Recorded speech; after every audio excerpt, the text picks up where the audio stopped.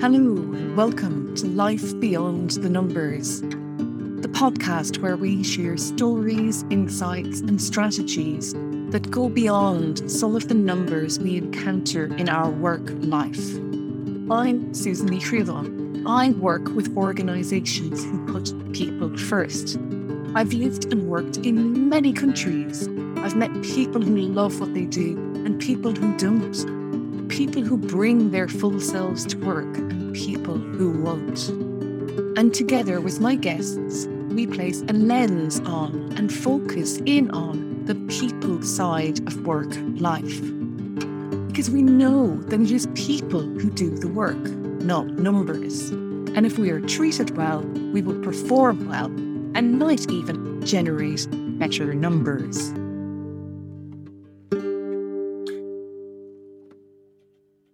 So today I am really delighted to be joined by Matt Phelan. Matt, you are so welcome to Life Beyond the Numbers. Hey Susan, I'm trying not to laugh because we just had a chat offline about, we've been chatting and laughing about how then when you go and record, everyone's like, hey, my name is Matt. So I'm just trying to make sure I continue to be me and not go into someone else. So yeah, thanks for having me, Susan. And yeah, I've already enjoyed our chat loads so far and I can't wait to continue it now whilst the record button's on. Exactly. And we're sorry we weren't recording some of what we've already talked about, but it might come up. But let's get started, Matt, because one of the things I really liked on your LinkedIn profile is you state that my belief is that the future of technology is human. So reconcile that one for me, please. Well, it's funny because you emailed me about that this morning and I thought, oh, damn, I forgot I'd written that on there. So now I need to think about it.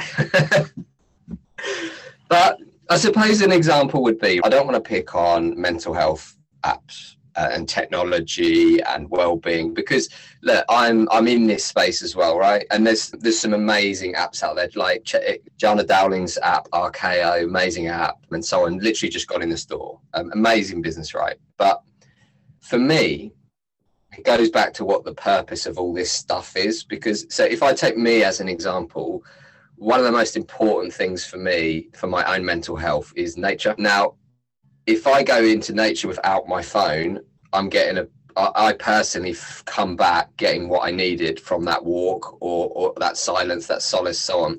If I've got my phone in my pocket and it's pinging and people are calling me and all that kind of stuff, I'm not getting it. So what I mean by that is kind of calling out even myself, because I'm a tech company owner, which is, where is this tech going and what's happening with it? We only need to look at what happened with Facebook and how they knew on their watch that some of this stuff was unhealthy for children, like really unhealthy and so on. And they knew.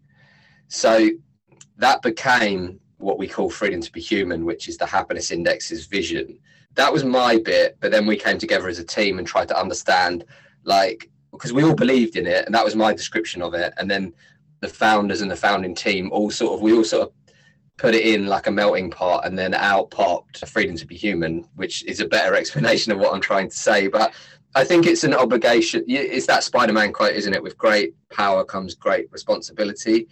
And that's my reminder to myself that this technology needs to be used for good, because all technology starts out like Google used to be what was it? Don't be evil. Oh yeah. Yeah, that got rewritten, didn't it? That's not in there anymore. They took that away. And I think we were talking about your history, Susan, weren't we, off air, and the pronunciation of your name. Like, you got to remember where you come from. And I think that applies to life and technology companies as well. And I think as well, like, we can do most things without technology. So it's also remembering that technology is making things easier, or it's facilitating things that took longer or were harder to do. Even this conversation, for example. Exactly. You know, we can do it with technology, but you know, I could have traveled to wherever you are and sat down with you and recorded it as well. Yeah. And if you talk about shyness, like, if you speak to any of my school friends, most of them say I'm quite a shy person.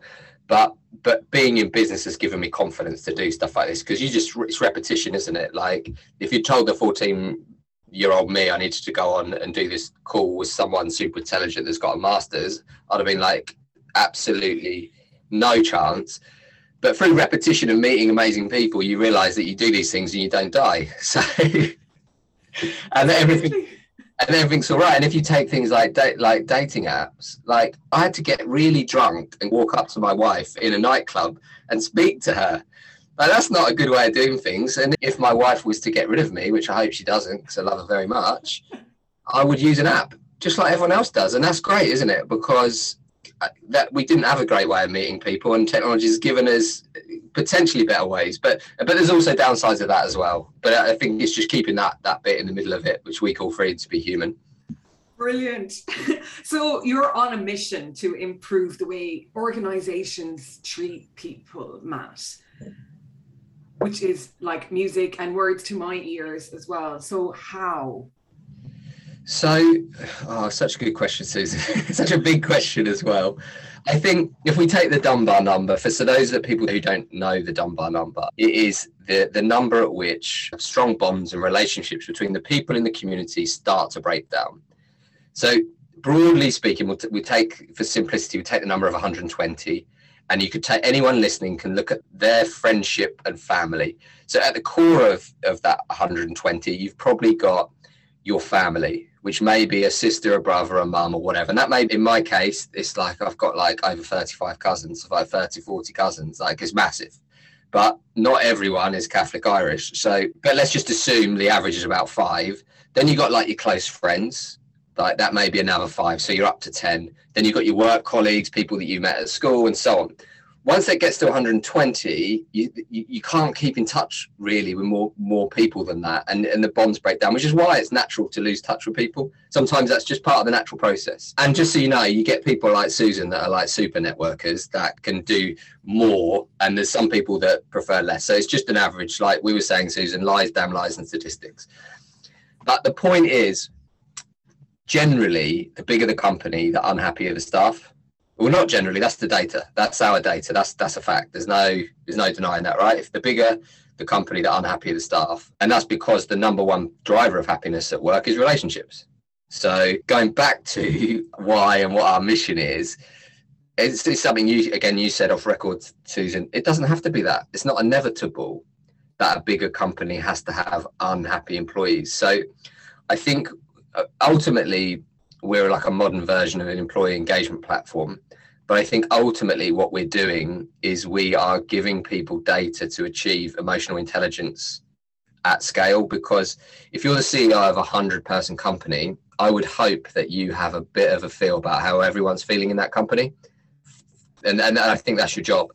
But if you take our biggest client, they have 450,000 employees. There is no way the CEO can run that business and know how all their people feel by speaking to them. It's physically impossible. So what we're trying to do is use data to understand how people are feeling. So we say that we work in emotional data, which can be hard for people to wrap their heads around, because it's very emotional data, I would say, is 4-dimensional compared to a lot of data, which is 1-dimensional, sometimes 2-dimensional. So even that conversation will be here for years. But at the end of the day, it's data on how people feel. And if you know how people feel, my final point on it is that, you know, that saying, if you can measure it, you can manage it. I used to say that for years, and now I hate it. I now say, which is not as snappy, and it won't be turned into a book, and it won't appear on slides at universities, but it will be, if you can measure it, you can better understand it. If you can better understand it, you can make better decisions. And you still might get those decisions wrong, Susan. Absolutely, but I'd rather get them wrong than not make any. Yeah, which exactly. is often what happens. And I think some of the unhappiness people will have in a workplace is nobody's making any decisions about anything. Yeah, and that is much easier when you can prioritize. So if you take racial equity, nice light subject, Susan, for a Thursday morning. Where do you start, right? We've had the horrific murder of George Floyd in America. It's on the agenda, it's in the news, but where do you start as a CEO? So we went to Shireen Daniels' amazing conference called Advancing Racial Equity. The UK government produced a report that kind of said, I'm paraphrasing a lot, kind of said there isn't really much racism in the UK and it's a model for other countries to follow. Most people that I have worked with in my career that are not white contacted me when that report was saying, I don't agree with that. That doesn't reflect my lived experience.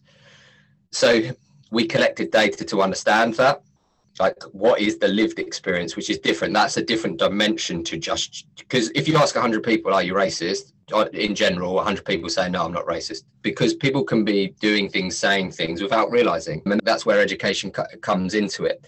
But I think the piece that I want to share with you from that data is that the first most important thing you could do is work on the belonging piece in your company. So people talk about diversity, inclusion, belonging, which makes it sound like you do diversity, then you do inclusion, then you do belonging. But actually, you should start with the people you've got.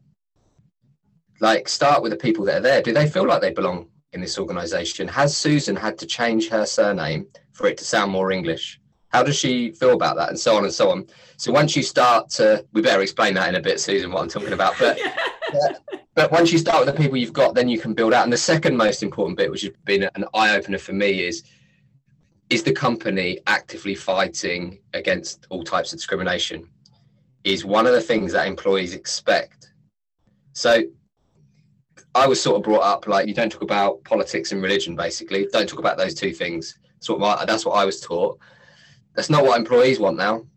They want to know where you stand on these things. And guess what? Some people won't like it and some will, but that's life. But that's what employees are wanting at the moment. They want to see that you're actively, we can use all the labels, but for me, it's around fairness, isn't it? Is how are your people being treated and so on. So they want to see that you're talking about it. So I've totally forgotten what the question is and you've gone off the tangent.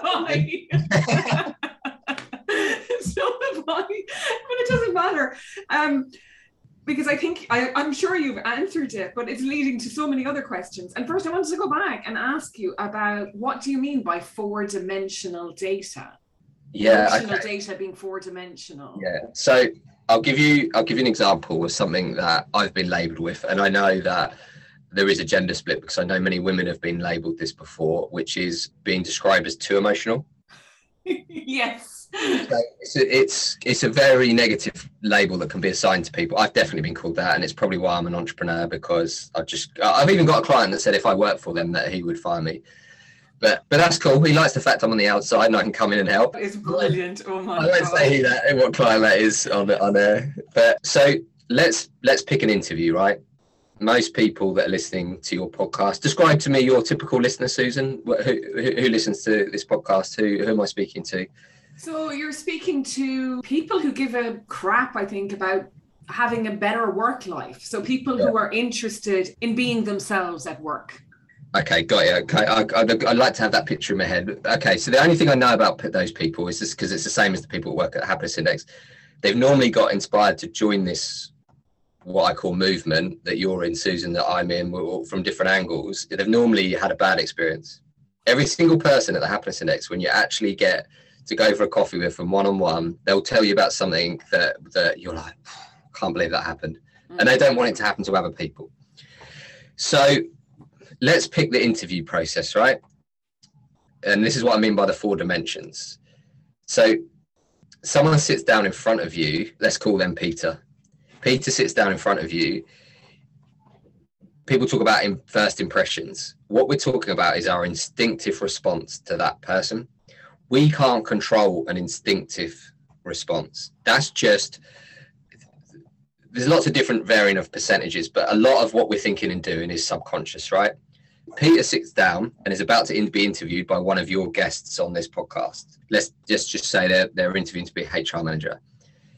If Peter happens to look like your ex-husband or your brother, your worst enemy, your best friend, someone, or they look like Tom Jones or whatever, there's an emotional response there that then happens. So we've already got 2 dimensions of data.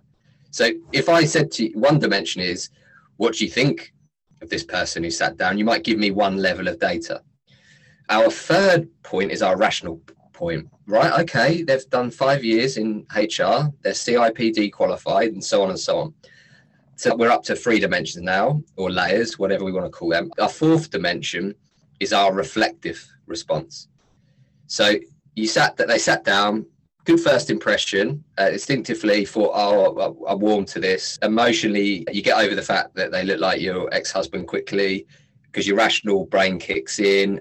they've got a good CV, and you just wait till tomorrow, but you reflected on it, but your gut is saying, just not sure about something here.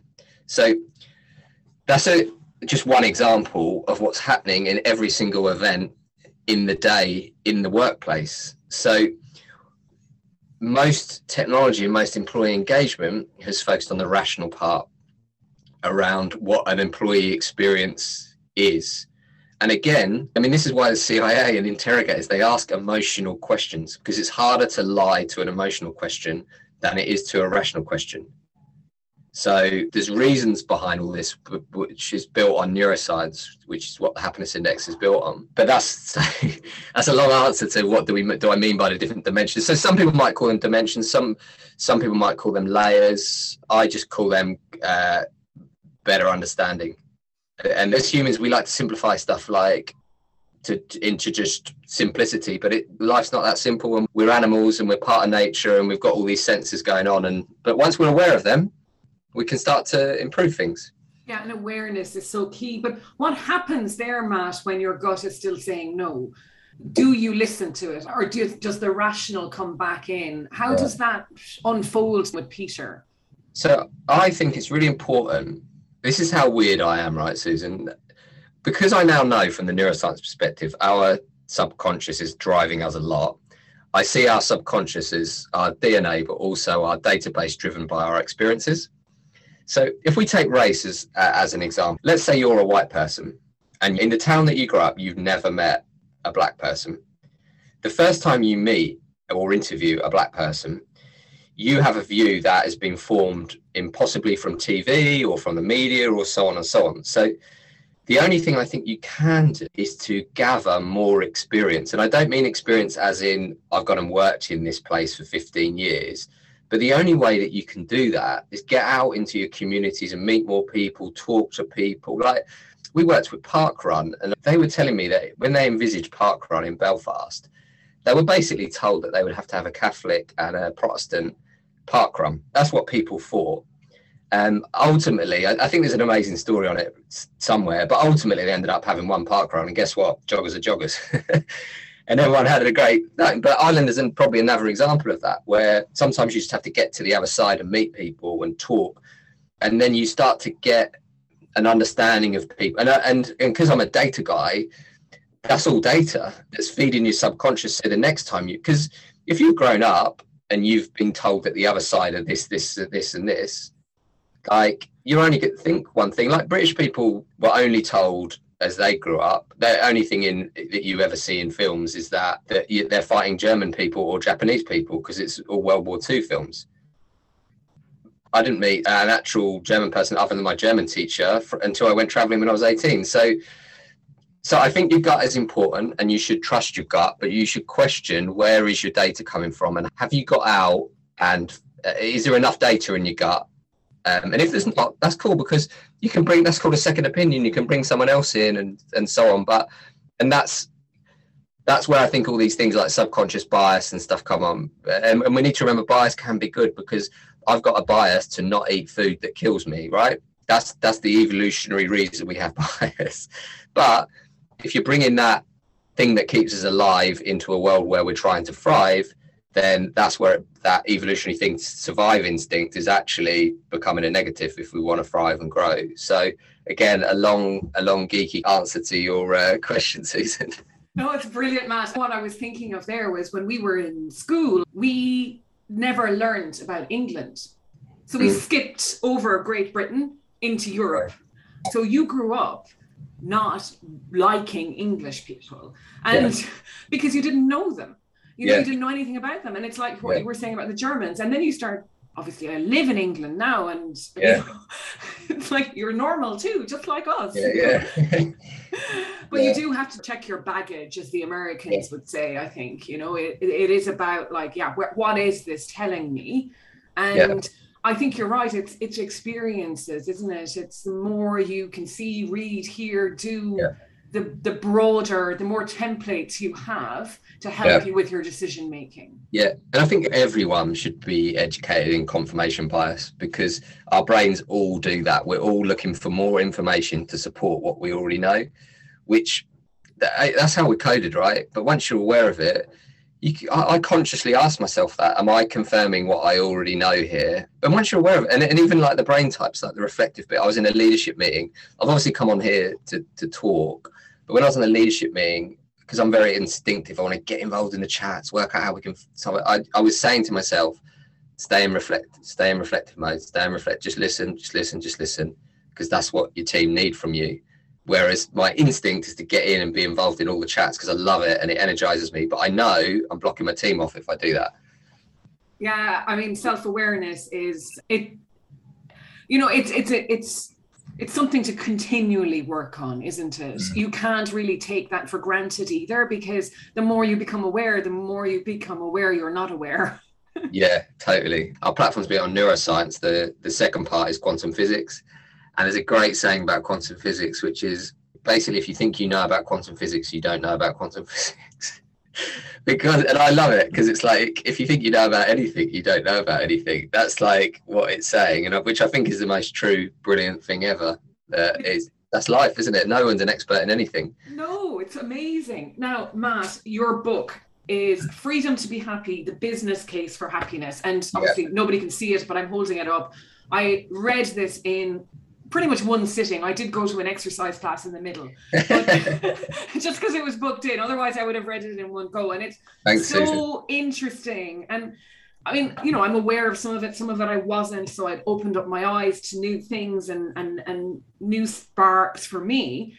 But so many people think, measuring happiness is fluffy, and that actually they just don't believe, I think, that the business case is there. Because if you treat people well, it seems obvious, doesn't it? You treat people well, they're going to do their best for you and your business will do better. But we're not doing that. Yeah. Businesses, workplaces aren't doing that. So what evidence is there, Matt, to support that happier staff, businesses perform financially better? And maybe this ties back into engagement as well. Yeah, there's none at all, Susan. I made it all up. No, don't say that. But 2 points, right? 2 points. One, belief is important, so it has to come from a belief system. So you have to believe this is the right way to do it, because if you're just doing it, so like gratitude's like a really important thing. But if you're not genuinely grateful to your employees when they do something and you're just pretending, then people see through that. So belief is an important part, right, of this.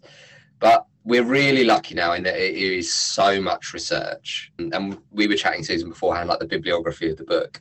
One of the reasons I wrote the book, which I explained to Susan, is when you join the Happiness Index, you're told about all this amazing research. The problem is it's not in one place. So I thought, right, I'm just going to get it in one place. And there's more stuff that I'll share with you that's come out since I wrote the book, if we want to get into that. But the 2 places that I ask everyone to start, and they're also on my podcast, because like you did with me, Susan, I hunt people down. And I say, I need to get in and ask you some questions here. So like 2 of the studies that I found fascinating. So there's 28 years of stock market data in America. It's done by Professor Alex Edmonds. You can listen to me interview him on the Happiness in Humans podcast. That show that if you invested in companies and you did it by industry, where they look after their employees, you would outperform the stock market by 2% over a 28-year period. I always put the lower end because that's still massive, right? But it's not 2% over 28 years. It's that every year over 28. That's massive, and it's just huge. And I like to ask researchers as well, like, what was your biggest surprise in the data? The biggest surprise in that piece of research, so it's 28 years, so a serious amount of data here. Is there's no variation in industry. So some of your guests will work in different industries. So they might be working in retail, they might be working in travel and had a really tough 2 years. They might be working in farming or whatever. The flow through to financials is the same in every industry. That was a shock for every single researcher on that. But when you think about it, it's obvious, because it goes back to freedom to be human. These are human beings, whether they're working in a factory or in a shop. So I would ask everyone to look at Alex's research. The second piece, I think is really useful is by Professor Jeremy Dawson. Again, on the Happiness and Humans podcast, listen to the actual professor. They found if you went into two hospitals exactly the same, and I am paraphrasing, so go and listen to Jeremy in his own words rather than me. But if there were two hospitals and everything was the same, apart from one had happier staff, the hospital with happier staff would have a less death rate, less an infection rate, which, given what we've just been through, is unbelievable. So you start to get into why is that? Like, because a surgeon or a nurse or a doctor is not going to be consciously giving bad care. There are your bad people out there in all walks of life, but your general normal person in the National Health Service in the UK is an amazing human being. And most people go into it because they care about people. Where it's coming from is that one of the things that we talk about in our model, which people don't always link, is happiness is linked to energy. So, sorry, associated is the official word that I should be using. So when you're unhappier, you're less productive, less creative, and one that it's lost in the literature a little bit, because a lot of people work in offices, is you're not as accurate at your task. So for me and you, Susan, that might be I mean, you're prolific at emails. That's the most, this pre-email on here is the most efficient email I've ever seen. But that's a typo to us, isn't it? Accuracy at task. If you're a surgeon, I don't want to go into the gory details. I'll let your listeners imagine what a lack of accuracy of task can mean. Put that over, I don't know how many operations are in a day in the UK in the health service, but that's a lot. So over a period of time, that's going to impact death rate and infection rate. Again, I asked Professor Jeremy Dawson, what's your biggest surprise in the research? And there was also an association between discrimination and happiness, which when you think about it is frigging obvious, isn't it? If you were being discriminated at work, let's take gender as an example. If me and you were everything the same, but as a male, I was paid more than you, I'd be frigging surprised, Susan, if you weren't unhappy about that, because I would be unhappy if it was the reverse way round. And guess what? That impacts your performance. So discrimination actually impacts death rate as well. That's the reality of this stuff. So it's not a fluffy metric at all, and the data shows that, but people think of happiness as sunshine and rainbows. And one thing I do like to point out, we're not called the high happiness index. The happiness index, that could be taken two ways. Both reasons we're not called the high happiness index, but it's not about high levels of happiness. It's about understanding. The happiness index is called an index for a reason, because it's giving you an index of people's emotions. Those emotions are data points that allow you to understand how your people feel, so you can make better decisions, going back to the original point. So this isn't about like walking around the office telling people to cheer up if they're a bit sad. That's not going to work. It's only going to do one thing. It's going to make them unhappier. This is about understanding why people are unhappy. And if the reason people are unhappy is because they've been discriminated against, then fucking sort that out. Sorry. Okay, don't worry. Please. I have explicit. I just go with explicit. Go on. So, again, forgotten what the question was, but I think it was why happiness is not a fluffy metric. They're the two. If you think it's a fluffy metric, start with those two studies before you get into any of the deeper stuff. And if like me, you want to hear from the people who actually did the research, listen to them on Happiness and Humans. Brilliant, Matt. And I think the other thing, a lot of people would say to me that I don't need to be happy at work. Mm-hmm. I just go in, I do my day, and that's it, you know? And I suppose when I wasn't happy at work, I did something about it. I either left or changed something, because I think it comes back to what you're saying about energy. That's really interesting, because I want to be there. I want to be alive and energetic and full of it and doing stuff and bringing people with me and all of that. So what do you say to people who think it doesn't matter? You don't need to have that at work. I don't say anything anymore, Susan, actually. I don't. My career's been working in things like digital transformation and so on. I remember in sort of like 2008, 2009, speaking to massive brands saying, you know what, there's this thing coming down the line called digital. You need websites, you need apps, you need all this kind of stuff. And that's why I mentioned the word belief. I realized when I look back, I spent 10 years trying to get people to understand that digital transformation was important. And I realized that the third that would just, no, we've done this for the last 30 years, this way it worked. They never listened, and most of them are out of business now. There were the believers you don't need to explain it to. The people in the middle, they're the ones where the data comes in, because you can show them the trends, and they're open-minded, and they'll get. So I actually don't anymore. I've stopped trying. Preach is the wrong word, but I'm not a preacher anymore. I'm just someone that's trying to uncover more of this stuff. And if coming on your podcast, Susan, or sharing it in an article in a newspaper or whatever, someone sees it and that backs up what they're trying to do, then great. But it's something you need to find yourself. But people find it in different ways, don't they? Like Kevin, who was on that Advancing Racial Equity piece, I asked him why he's a black guy and he's really passionate about it. And in my head, I could be thinking, I can't ask a black guy why he's passionate about fighting racism, because in my head I was thinking, well, he's just going to go, well, because I'm black, Matt, and you're not going to understand this, which is partly what he was thinking and is partly what he said. But then when he actually got into it, he said to me, I don't want work. So he's got children. I don't want work to be like that for my children. So even someone who doesn't want to be happy at work, like I think to myself, I want to be a role model to my children. I met this guy a couple of years ago, friends of my uncle. He just retired. He told me he hated his entire career. He was so angry about it. And I just thought, wow. Like he's literally his whole career. And I just think,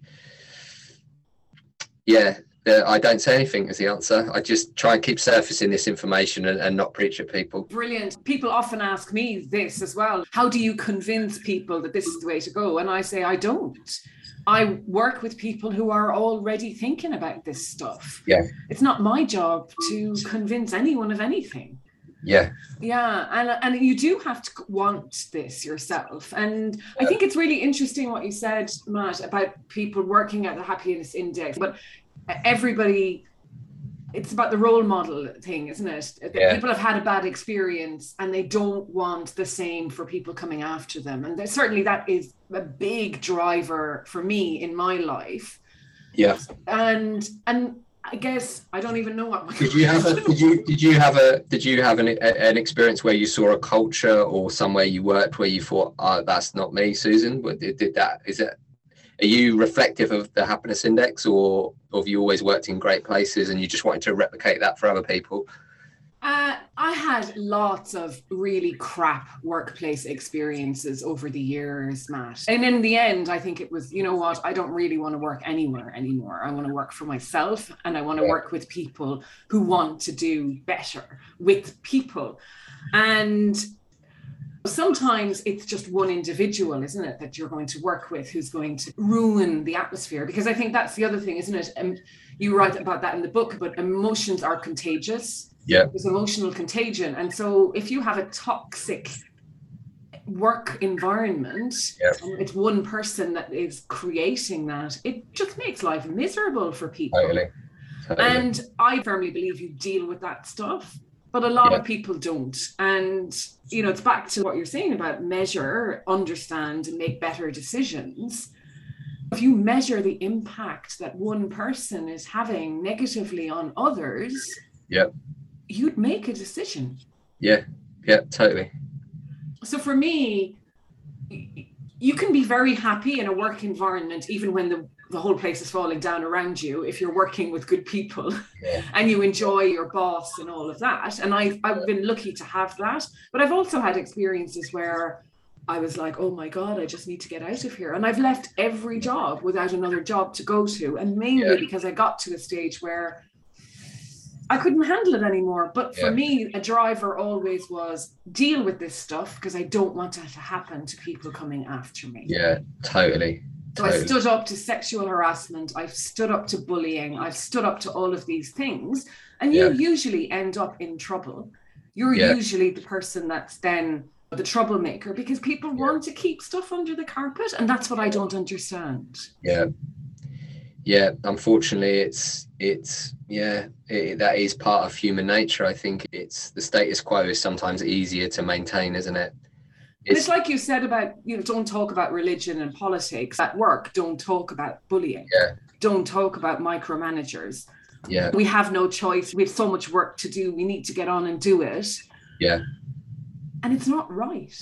Yeah, I totally. And I think that linking this back to your previous question, Susan, around what do you do as well. And I'll just share two fully loaded words with you, ignorance and incompetence, which is, if you don't know about what we're talking about, right, the research and the data, ignorance is a word that is loaded in lots of different reasons. But if you're a CEO and you don't know this data, you've not read my book, they've not been on your podcast, or you've not heard of any of these researchers, you're just ignorant to the fact, aren't you? Just like people were ignorant to the fact that smoking kills.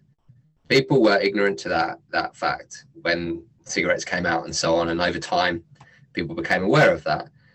Once you're aware of that, if it's a CEO, and this is loaded and this will offend some people that are listening, is at that point, you, as far as I'm concerned, you're incompetent. Just in the same way that if you're putting your kids in a car and you don't know that seatbelts are good because there hasn't been a promotional awareness campaign or whatever, that's ignorance. The point that you put your children in your car and you know that information, you don't put a seatbelt on, you are incompetent and liable as far as I'm concerned. And that's where I think the role of the CEO and everything needs to be looked at, because people look at, do they understand numbers? Do they get the financial bit? Do they get the legal bit? I look at some of these CEOs, I think you wouldn't, if there was a driving license for being a CEO, you wouldn't pass it.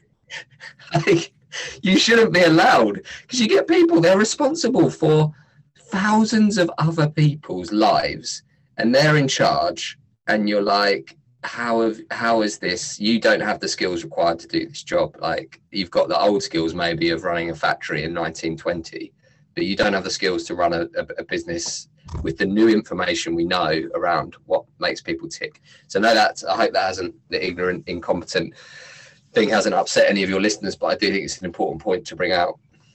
No, I think that's a really succinct way of talking about this, actually. And it is true. It's back to what we were talking about, awareness. Until you're aware of something, you're not aware of it. Ooh. And so you can't be responsible. But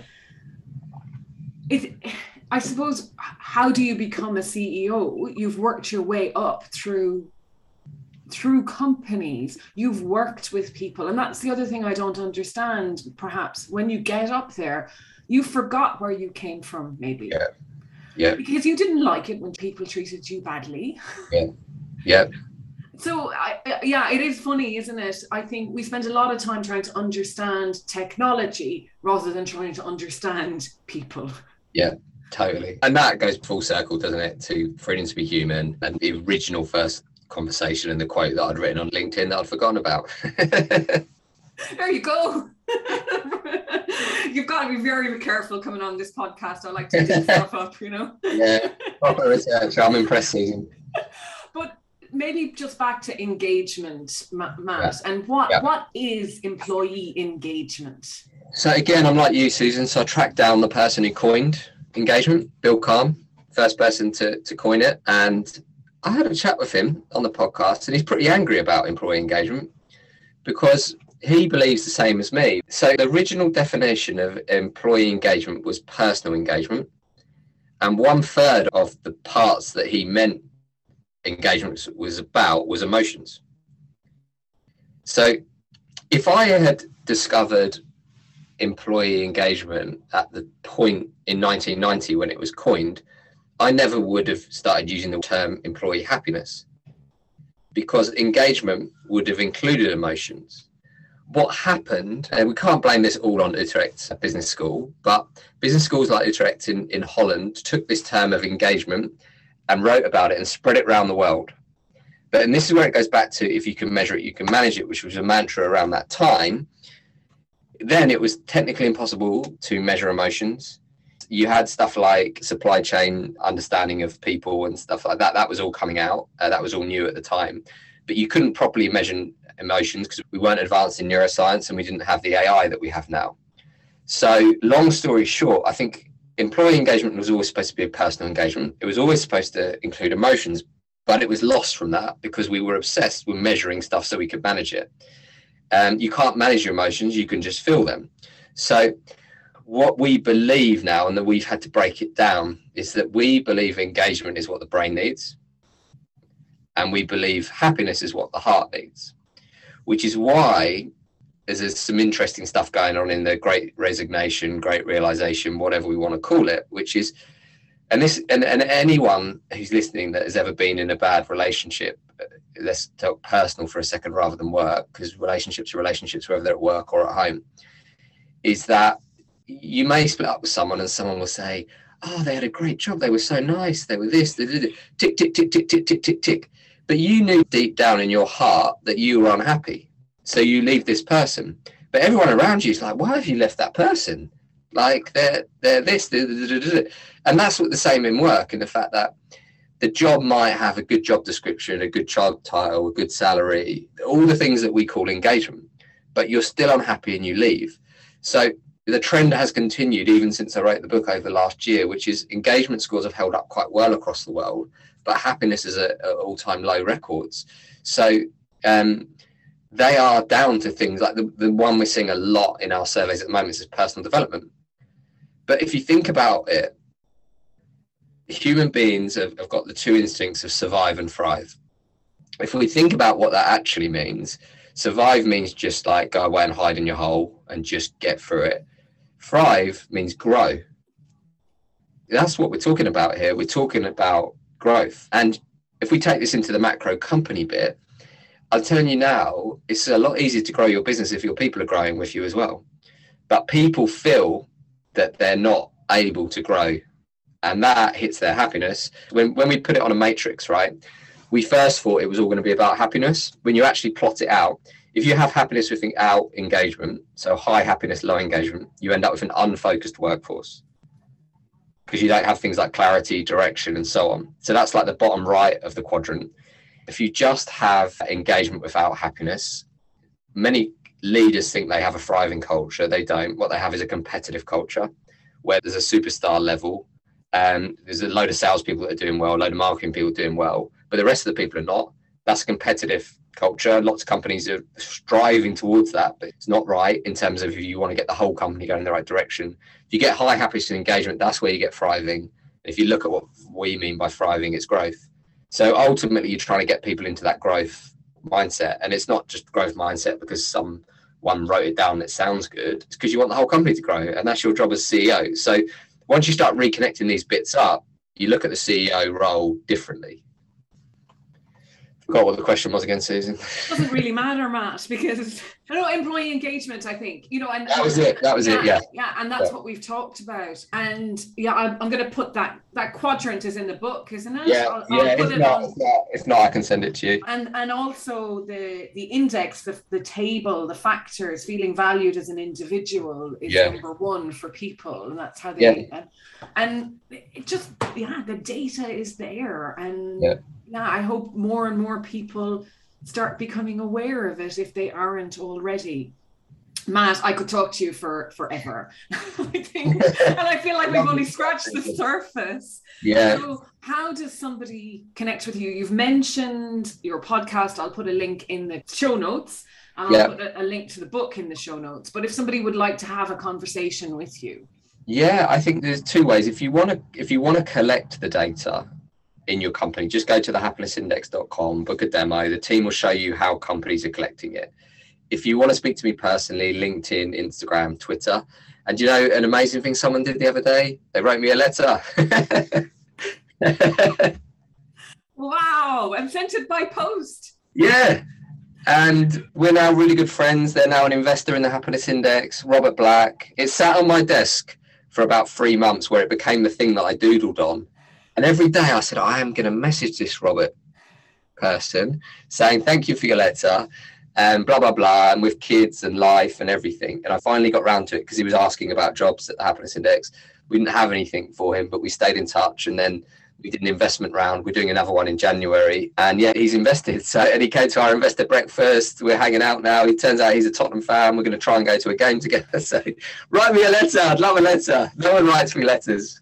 They're you go. So write Matt a letter if you're listening. I might regret this, mightn't I? Oh my God. Thank you so much, Matt, for such a wonderful, colourful conversation this morning. Well, thanks for having me. It's a privilege to come and share. Brilliant. Thank you. Thank you for listening today. And if you enjoyed this episode, please share it with someone you know who would enjoy it too. I believe we are all entitled to enjoy our work, and the future of work life will be changed by those who put people first and create more fulfilling work lives for themselves, their colleagues, their teams and organisations. If you have any suggestions for topics you'd like to have covered, guests you'd like to hear from, or questions for me, please drop a line to susan@beyond-thenumbers.com.